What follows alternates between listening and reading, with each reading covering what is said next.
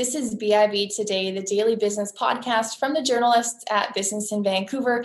I'm Haley Wooden, and we continue this week conversations with women in business about issues concerning women in business. And today we're taking a deeper look at a company that helps deliver digital learning strategies around corporate social responsibility. Lena Munro is a co-founder and director of All Purpose, based here in Vancouver.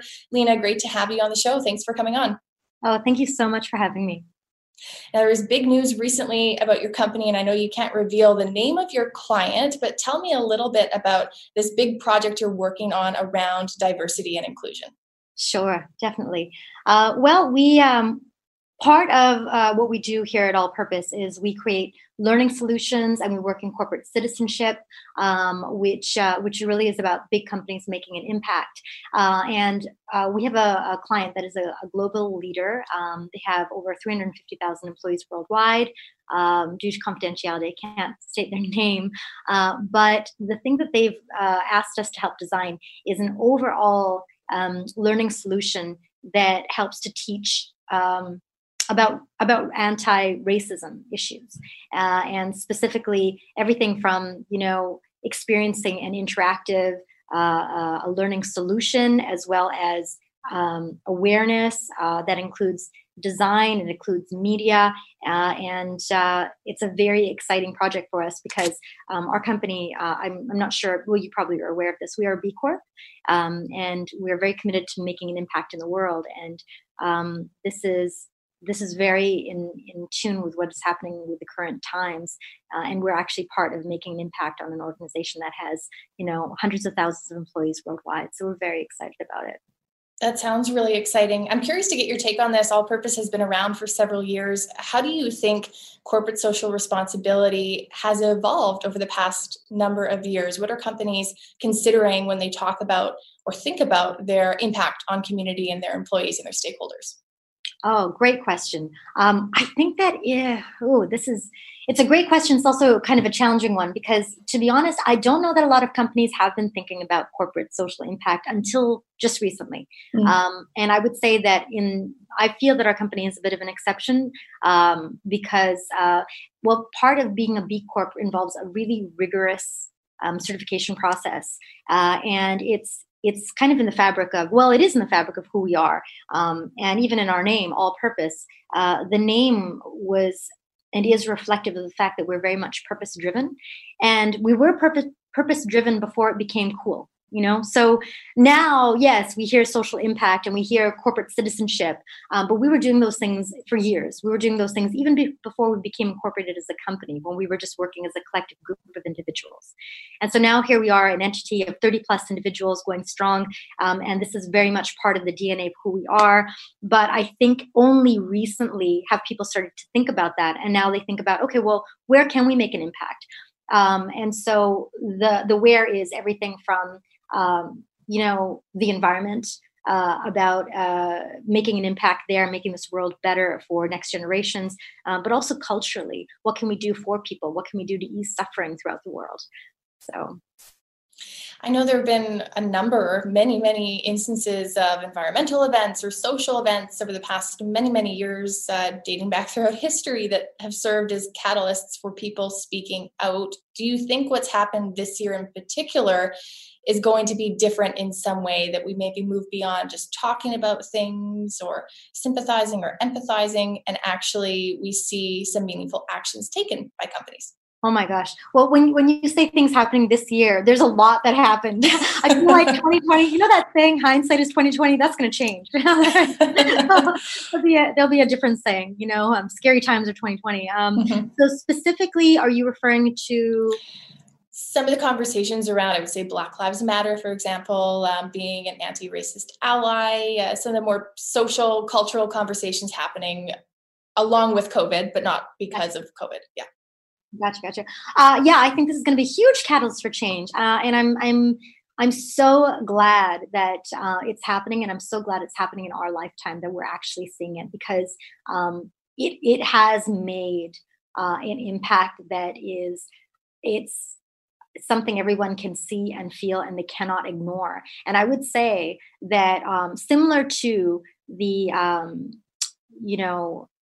so many movements in the past. There's this thing that'll happen that will wake everybody up, where they just cannot ignore, because even a year ago people were not having these kind of conversations, and yet it's been an issue plaguing societies since time immemorial. It's been going on for so long. So I think, and it's sad that all these things have happened, but I'm also really looking forward to seeing the longer lasting impact that this makes. So I think it's an incredibly important time, and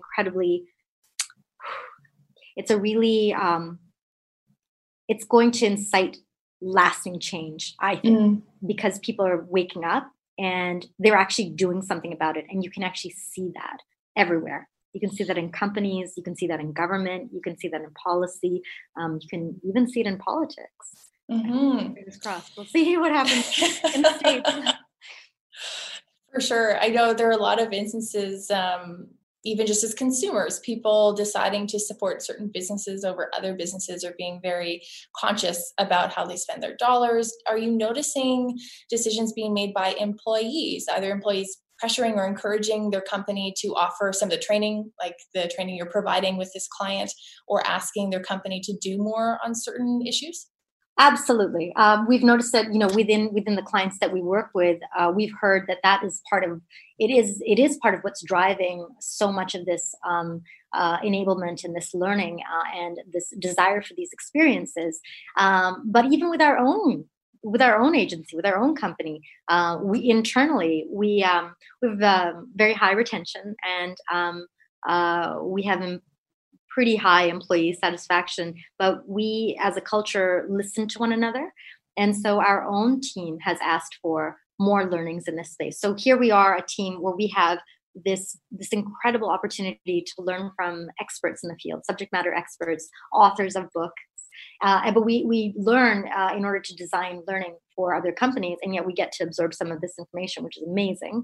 But we also internally work hard at doing whatever we can by listening to our team members. So, recently one of our team members said, "Hey, I would love it if we started a book club where we could meet regularly. And right now we're reading Me and White Supremacy, and we meet once a week. And it's a great meeting. It's a hard meeting." And it doesn't matter what you do in the organization. Anybody is invited, and everyone can come and share and openly talk and show emotion and cry or get angry or whatever they need as we process, the book and our emotions and our own past experiences. That's a really interesting example, and one that other companies could adopt too. If they wanted to have a book club, that would be an interesting step for them to take, to start having some of these conversations that maybe traditionally were explicitly excluded from the workplace, but are now becoming an important part of building a workplace culture. I'm interested to get your thoughts on what makes a good and meaningful diversity and inclusion training experience. What ultimately needs to be part of that training that fosters lasting change within an organization? Oh, that's such a great question. Well, because we're also in the throes of creating that training, in terms of lasting, I guess that's yet to be seen, right? We'll see what'll happen in the next few years. But I think the very first thing is really about awareness and learning, and educating ourselves, and recognizing that we all have biases, and not one of us is really above that. My background, I'm South Asian. I'm Indo-Canadian, born and brought up in Canada to immigrant parents.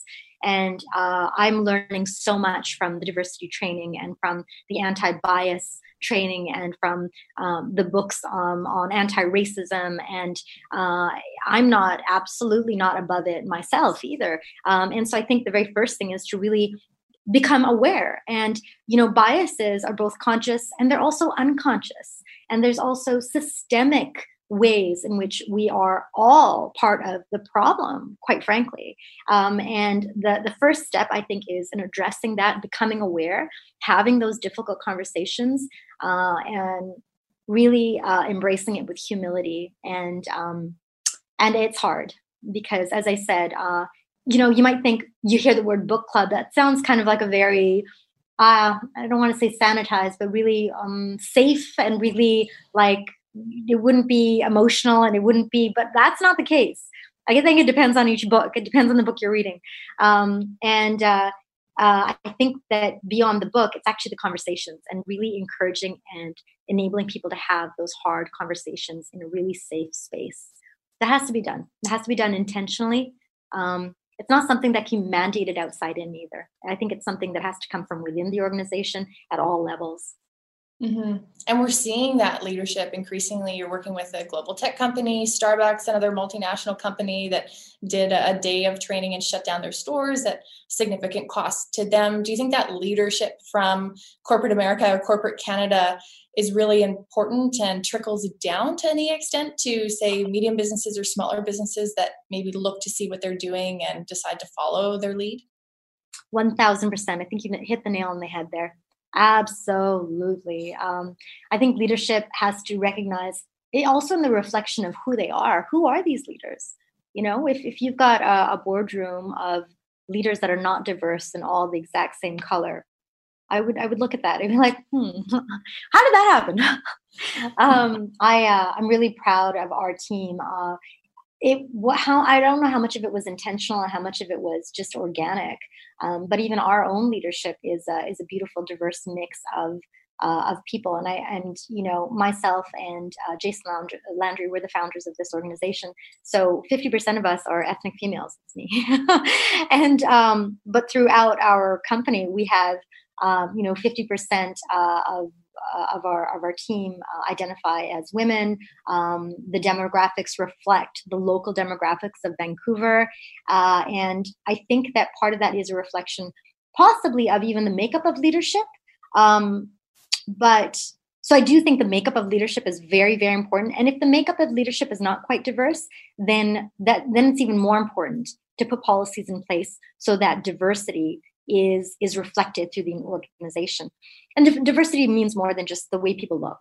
Like I'm talking about, all kinds of diversity in abilities, diversity in age, cognitive diversity, because we all come from such different experiences. And our team is, we're problem solvers. And in order to bring the best solutions, they really come from the most diverse experiences. Mm-hmm, absolutely. There are a number of steps a company could take if they wanted to sort of make progress on their diversity and inclusion and equity initiatives. There are certification programs like B Corp and ones around climate change, the environment, Indigenous relations. They could hire someone to provide training. What would you suggest as maybe a first step for a company that hasn't done anything formal yet, but would maybe like to incorporate more sustainably diversity and inclusion into their practices? All of the above. No, I'm just kidding. All at once. Okay. A first step, wow. A first step, I think, is maybe an assessment, because I think companies are all at very different stages. We I think, are maybe, I wouldn't know for sure, but I feel like maybe we're a little bit fortunate and kind of an exception because this is very much in the fabric of who we are. Impact-related solutions and corporate citizenship that includes diversity. It includes all kinds of training in these arenas, like anti-bullying training, all kinds of learning. So we're in a little bit of a different sort of, I think, a culture here where all of this is very much in the fabric of our culture. But I would say, on average, though, any company can benefit from first assessing where they're at, assessing what exactly is going on. What does the diversity look like and feel like? How safe is it for people to even talk about these issues? It's an assessment of one's culture. Maybe it's about putting out, and we do this as a team as well, anonymous employee surveys, just to figure out how do people feel. And being strong enough and open enough to take the what feels like harsh feedback, because that's the only way you're going to change. And so that's the first step, is figuring out where you're at, assessing. And then in my opinion, the next step is, it comes out as a result of that first step about that assessment. But I do think that listening to your team about what they want is critical. So. It's been such a pleasure speaking with you. Thank you so much for coming on our show with your insight. Thank you so much. It was very kind of you to invite me to this interview, and it's such a pleasure to speak with you as well. That's Lena Munro. She's the co-founder and director of All Purpose. And this has been BIV Today. I'm Haley Wooden. Thanks so much for listening and watching. We will be back with a new episode tomorrow.